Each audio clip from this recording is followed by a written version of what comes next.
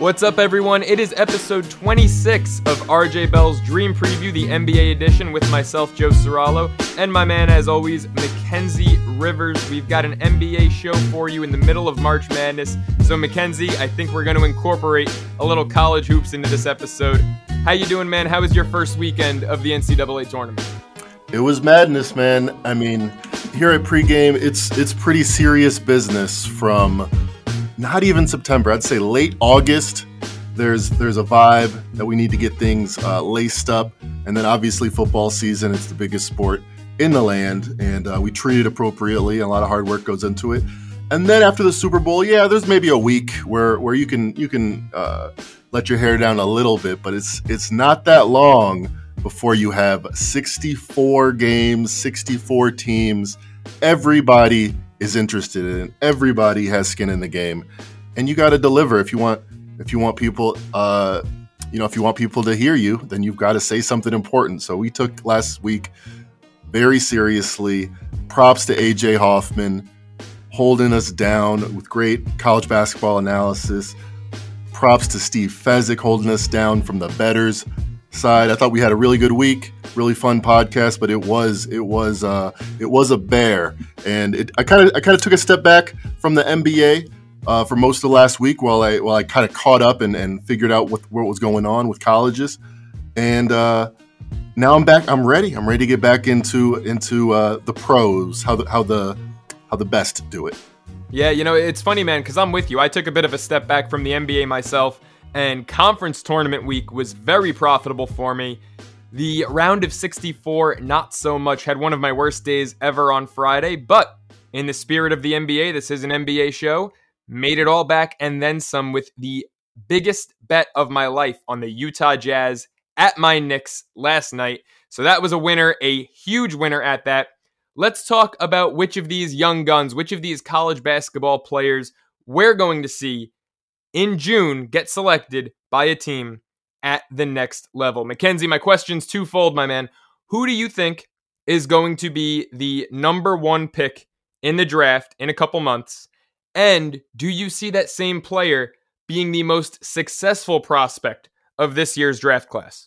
Well, first of all, I got to go back. I got to go 30 seconds back. We can't just fly by that. We can't just Ferrari right down the street with the cup hanging out there.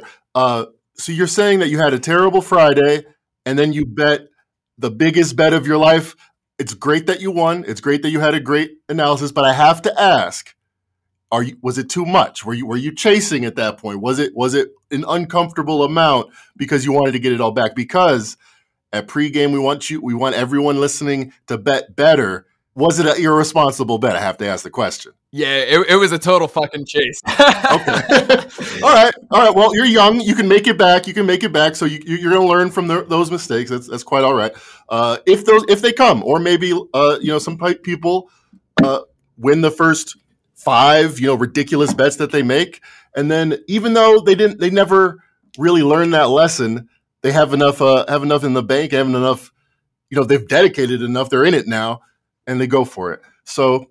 Anyway, getting back to the question, getting back to March Madness and looking at these players, Auburn's Jamari Smith got knocked out as the big favorite. For a long time in late February, he had kind of risen to be that number one consensus. Now I think anyway, forgetting what most people think, I think it's got to be Chet Holmgren. When you look at the comps, you look at Chet Holmgren, you hear people like Kevin Durant, Giannis Antetokounmpo, people that seem kind of too big for their frames already, but have skills that you just don't expect people to ever learn, ever be able to gain, stuff that you just can't teach, as they say. Being shown at such a young age with that kind of stroke, that kind of defensive prowess already, Chet Holmgren, for his upside, I think has to be number one. However, I think Jabari Smith, if we're saying who's likely to be a more effective player, it's probably Jamari Smith. You look at his comps, it's Rashard Lewis, it's Tobias Harris, it's quality, borderline all-star players for 10 years. That's consistency. That's what you're getting if you're going the Jamari Smith route.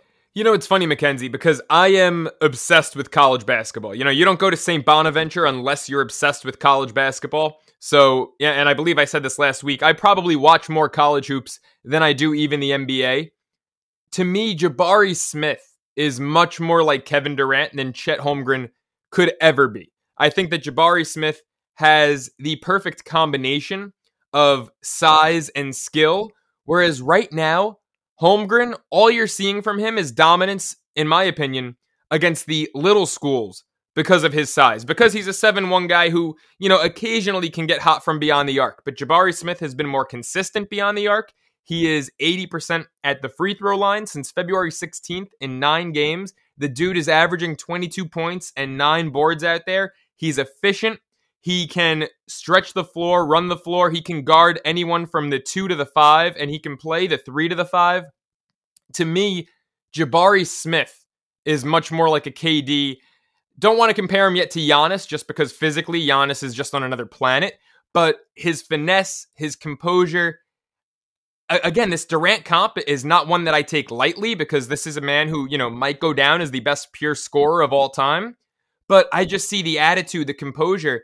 I see it. Whereas Holmgren, he has not stepped up, in my opinion, a single time this season when he's needed to. Yes, he got fat, playing in the West Coast Conference, had career nights against the University of San Diego. But when you look at Gonzaga's non-conference slate, he had 2 points against the University of Texas. Now, Texas was ranked 5th at the time.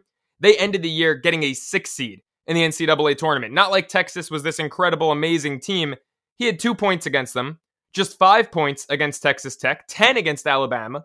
His 3 games against St. Mary's, the only team that can compete with Gonzaga, actually won a game out of 3 against them.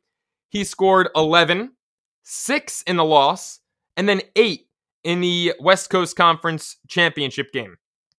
To me, Holmgren has been absolutely MIA in big games. Did nothing against Memphis the other night. Gonzaga barely scraped by Penny Hardaway's Tigers. I believe he had 8 points in that game. 9 points against Memphis in that game. He has not been impressive to me when the bright lights are on. Jabari Smith has. I agree with you. I think Smith is set up for the most successful NBA career. But, man, if I'm the Rockets, I am salivating at the idea of Jalen Green and Jabari Smith 3 to 4 years from now. You raise a lot of good points that I want to talk about, because I will defer to you when it comes to college expertise and acumen. But first, I want to ask you, did you see the Auburn game where they went down as big favorites, and how did Jabari Smith play in that game to you? Yeah, he wasn't great against Miami. I wasn't all that impressed. I thought that Auburn, kind of like myself this weekend, was chasing, that they never got in a rhythm, they never got comfortable, never got confident. This was probably, I mentioned his numbers over the last 9. This was probably the one time in those last 9 games that he wasn't efficient from the floor.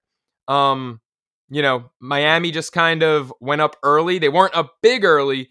They were up just enough at halftime, and then the beginning of the second half, the Hurricanes, they were a hurricane in the gym. They just blew through Auburn, and the Tigers were not able, as a collective unit, to really compose themselves. So, yeah, Smith did end his Auburn career on not the best note, but 8 games in a row leading up to that, conference games down the stretch, the SEC tournament, I really thought he was impressive. I'll say this, he went down swinging. That's kind of what I want to see from a team leader.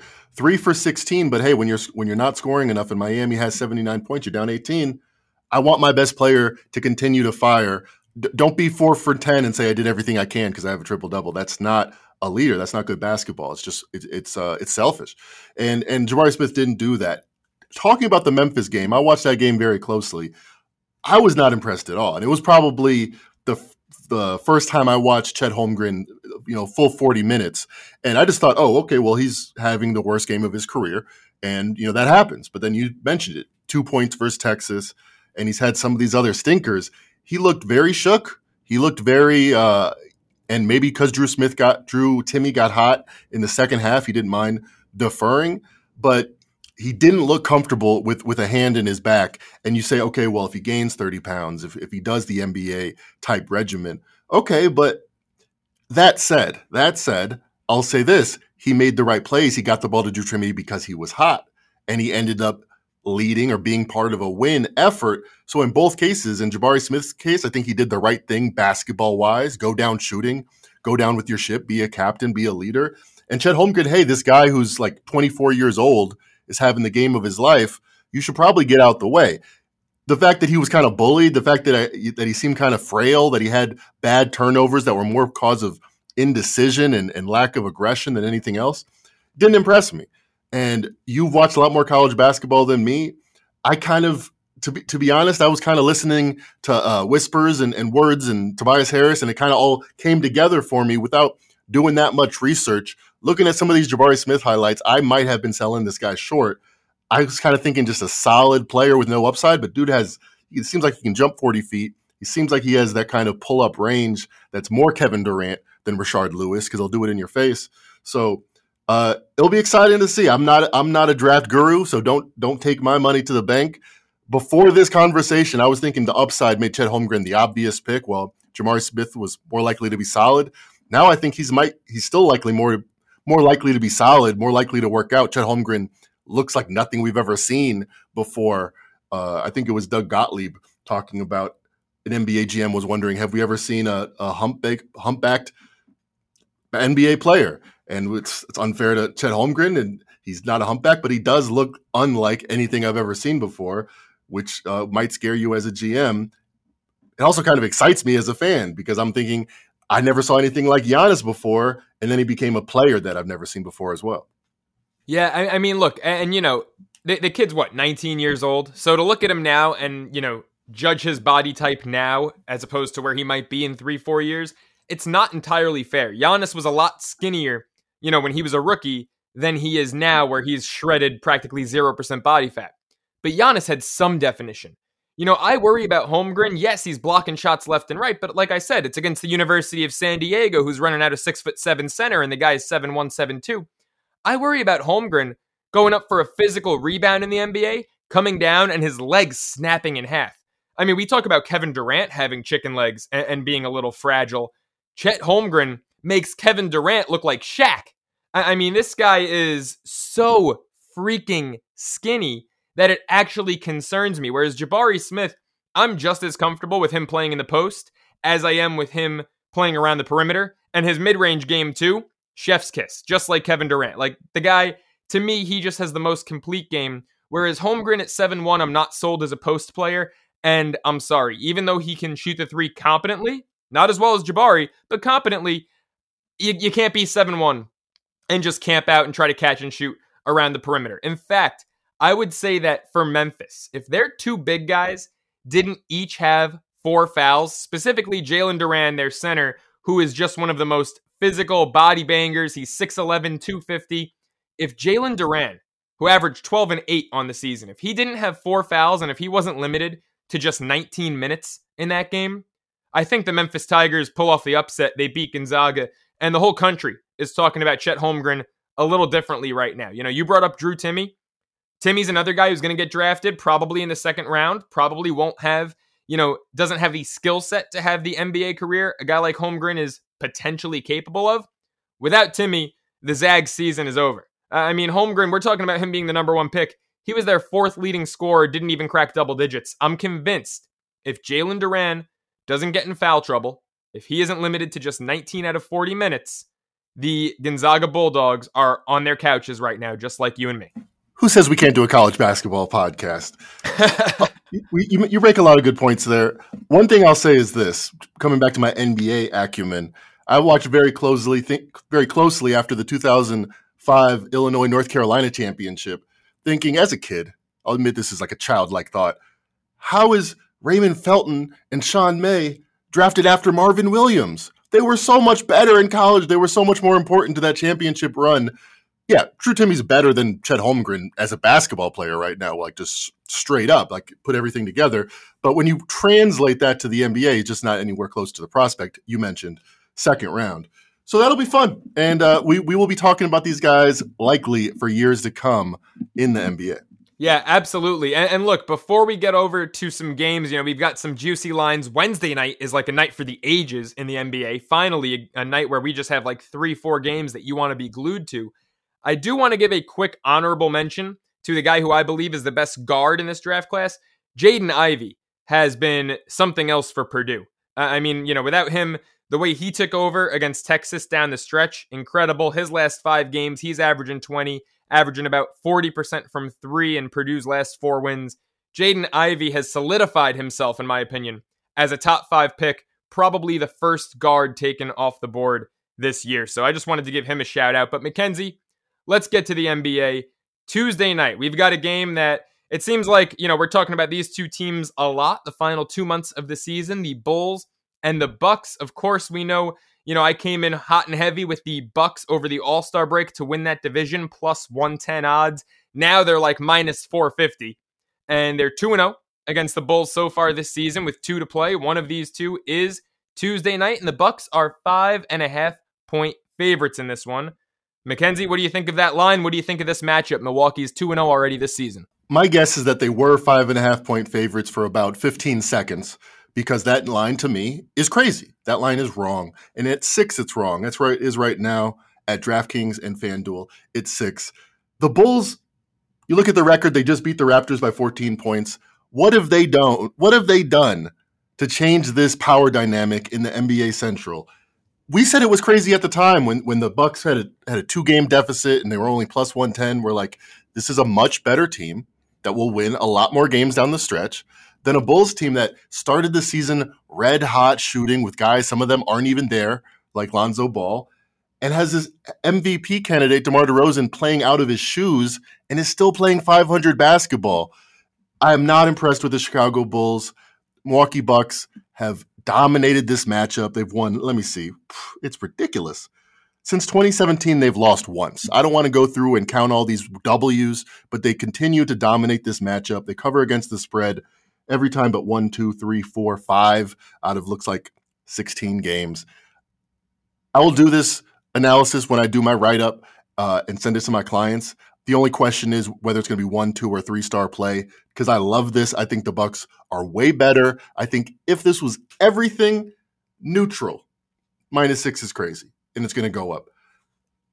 Grab -5.5 if it's out there. I actually see 5.5 on oddshark.com.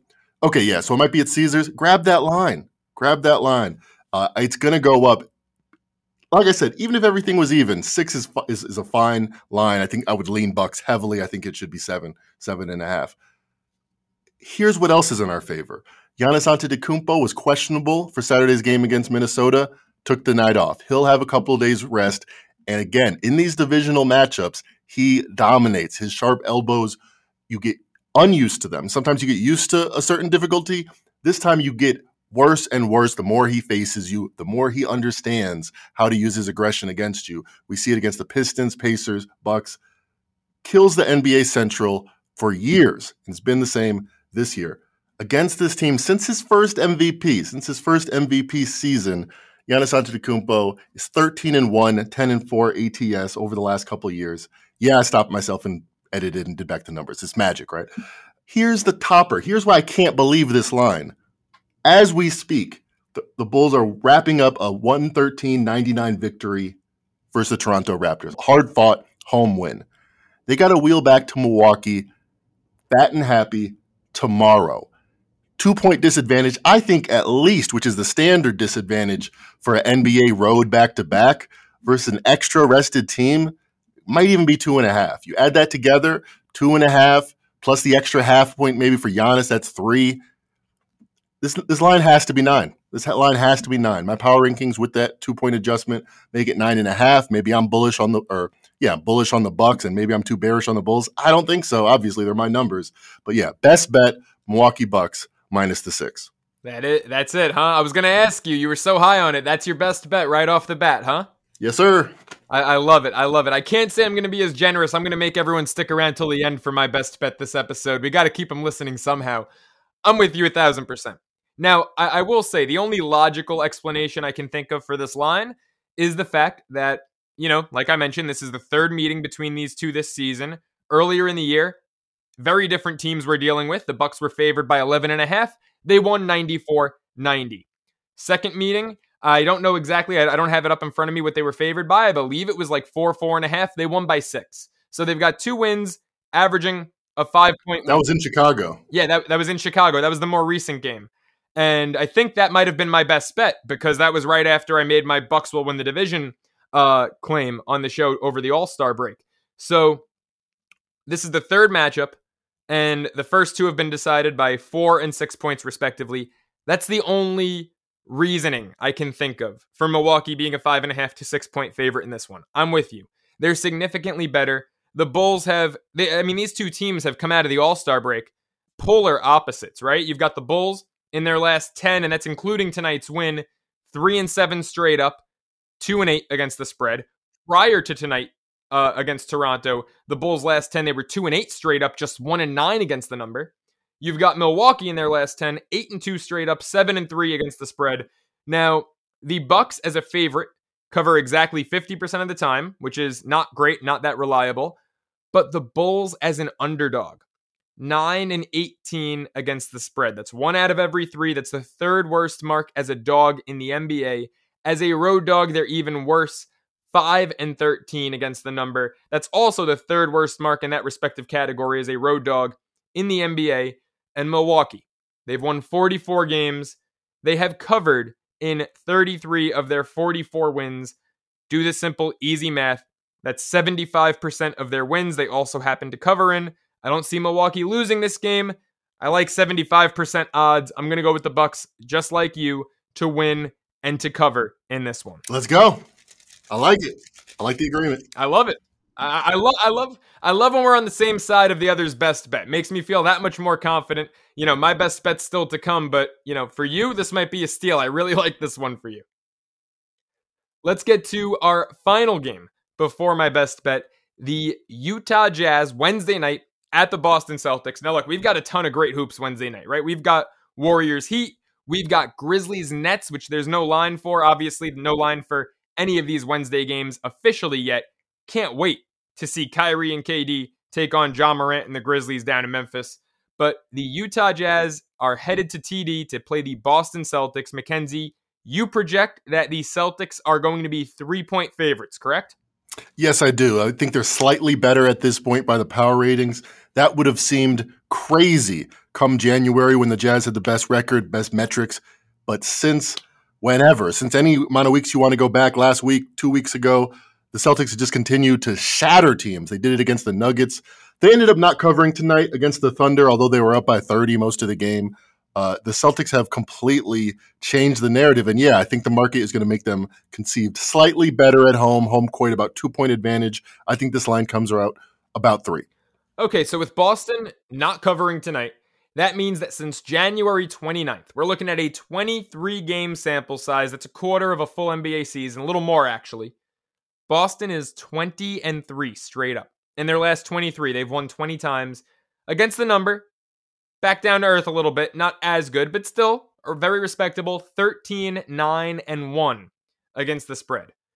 Utah, since February 4th, going back almost as far, just a week later. Why are we picking February 4th here? That's when Donovan Mitchell returned from his injury and 2.5 week hiatus. Since then, the Jazz are 14-6 straight up. That's including tonight's loss to Brooklyn. 10-9-1 against the spread. So both teams have been pretty dominant since, the last week of January, first week of February. Both teams have been just slightly above average against the spread. And this is tough. I would say that with a spread of 3, I think whoever wins should cover. Now, mention that the Celtics have won 20 of 23. At home, straight up, they're 24-12. Now, ironically, Boston's actually one of the worst cover teams at home, and they're even worse as a home favorite. Absolutely abysmal as a home favorite against the spread. But Utah, straight up on the road since Mitchell's return, is just 4-5. So since Donovan Mitchell came back, the Jazz 10-1 at home straight up, just 4-5 on the road. So even though the Celtics have been bad at covering at home, they're still winning 2 out of 3. And the Jazz just win about little less than half of their road games since Mitchell's return. My lean here, because I see them winning, is Celtics -3. I mean, I make the number. I made the number. So I don't think there's any value because I would make it 3 points. But obviously I want to give you some angles, some incision, some knife, some reason to, start your handicap, and then maybe you can find something a little more precise. Or this number comes out at Pick'em and you just slam the Celtics, or this number comes out at 6 and you just slam the Jazz. Short of that, though, let's look at some of the positional matchups. One thing I would look for is Mike Conley, and I say this to my chagrin because I had a 3-unit play on the Jazz, and right before the game started, I'm like, sometimes point guards, when they come back, kind of struggle. In fact, my bet before that was Trae Young and the Atlanta Hawks in his first game back. It looked like it looked like his first game back, and not only do point guards often not have the rhythm of the game, it's often players like Donovan Mitchell that have taken those reins from the point guard that there's a little bit of a power struggle when it comes back. Not like a power struggle like they're yelling at each other. They just don't exactly know where to go and where to be. Now that is in the second game, there's a practice in, there's a day. I think Mike Conley might have a little bit of a bigger scoring day. And the Celtics, I've said this before, they guard everybody well, but they pack the paint and they let your point guard do a little damage from the range. And that's where Mike Conley loves to shoot, loves to take that top of the key three. So his year-to-date average is about 13.5. I think this number comes right around there, 13.5, 14. And I would look at his over for Mike Conley, getting a little more healthy, a little more back-focused in his second game back from absence. Count on you whenever you're the one who projects the line, who creates the line. Count on you to come in with a player prop because, after all, you're projecting it to be right in the middle. I'm not asking you to pick a side here, right? Because in your mind, that line is perfect, understandably so. It's what your algorithms and your work have dictated. But how do you feel about my logic here? That with a line as little as Celtics -3, how do you like the chances for the winning team to also cover? I do think the winning team covers. I mean, generally that's the way it goes. But I also think the 2-point advantage, 2.5-point advantage, the Vegas market, sportsbooks market puts for home field advantage. I think it's a little bit outdated, especially in a game where you get max motivation from both sides. You don't have to worry about travel, lag, and any of that because Jazz off a loss in a marquee matchup.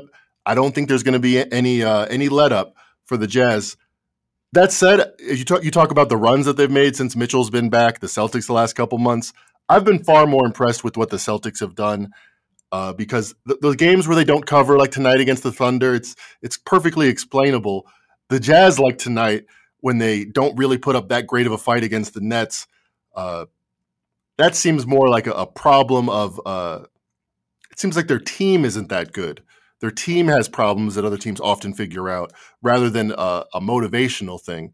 So I think the Celtics are the better team. I think both teams bring it. If I had to play a side, I would definitely pick the Celtics. But I'm not anxious to play it because I don't like playing home teams generally, and I think the Jazz are very good as well. Yeah, here's the one number that really scares me if you're like in Utah here to pull off the upset. After a loss, the Jazz, after a straight-up loss, so in this case, they just lost to the Brooklyn Nets, 9-16 against the spread following a loss. That is the worst mark in the NBA. Only 36% cover rate after a straight-up loss. That scares me. And that speaks to the team. That speaks to who they are. They have a system in place. They have a machine. They get the stop with Rudy Gobert, outlet long threes, smaller players running up and down with one guy being really the defensive force. And when that goes sour, when you have a loss in your mouth after that, I think they start pointing fingers. I think Mitchell and Gobert's their lack of chemistry, lack of bonding, I think it starts to show up and that's why they get on these losing streaks. That's why, as good as their metrics have been last year, this year, second best in the league this year, their net rating, I don't think they're that good. I don't think they're a top 3 or 4 team. I think they're a little worse than that. I don't know if it's only chemistry, but I think it shows up off a loss more than normal. Yeah, agreed. I think that Utah really struggles in situations where Donovan Mitchell just can't completely take a game over himself. When they need to look to the rest of the team, I think that's when things, especially, Joe Ingles has been out for the year. I think that's been a huge hit to them in terms of depth past Mitchell. Yep. And I think that's when they get in trouble. And Bogdanovich still out. They've been hurting there. So good point. Yeah, absolutely. Now, Mackenzie, I was not shy about how I feel about your best bet. I went against you last episode. First time I can recall where I actually didn't like it. You were right. I'll give you your credit there. This episode, I love it. Milwaukee -5.5. But we are tied in the best bet standing. So as much as I like your best bet, and I'll give you credit for, I need to make sure that, if you hit that we stay tied. So let's get to it. The New York Knicks, my New York Knicks, are playing host to the Atlanta Hawks Tuesday night at Madison Square Garden. Now, going back a couple seasons now, the Knicks have actually won 7 straight against Atlanta in the regular season. Of course, Atlanta and the Knicks played last year in the postseason, and the Hawks made quick work of the Knicks in a 5-game series. Hawks are only favored by 1.5 in this one, and I'd say that's appropriate given the Knicks' regular season success against them and the fact that the Hawks are, the better team. That makes sense. I don't think Trae Young is going to go 0-4 against the Knicks this year. So my bonus bet for this game is Hawks minus 1.5. My best bet is the Knicks Hawks under 225.5 Tuesday night. I mean, have you watched the Knicks? Has anyone out there been watching the Knicks? What kind of offense are the Knicks going to run out there that gets this total over 225.5? Now, that's not a crazy high total. The Hawks have played in games where, the totals have been 235, even 241 recently. But if you look at the history of these two teams, 8 straight games. Now, this includes the postseason. All 5 games in the postseason and all 3 meetings this season have gone under 225.5. The only time they even sniffed that was in their most recent matchup when the total landed at 225. Take that game out of the equation. The 7 prior that all went way under. I'm talking like at least 8 points under this total.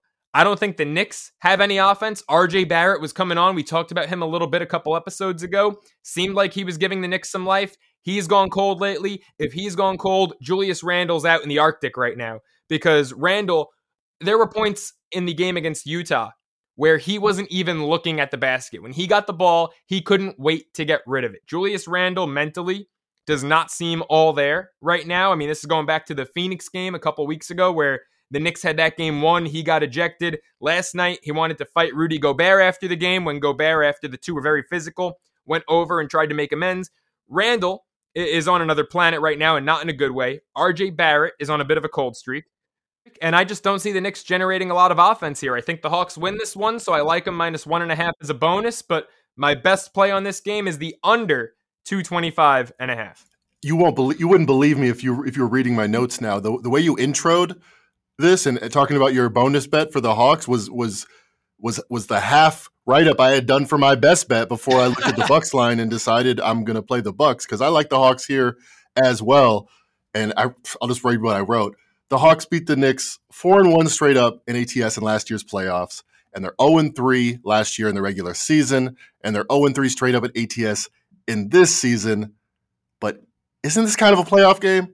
Isn't this exactly where the Hawks say, "Hey, I'm not going to go swept by my rival that booed me, that talked about my hairline. I'm not going to Madison Square Garden to get swept."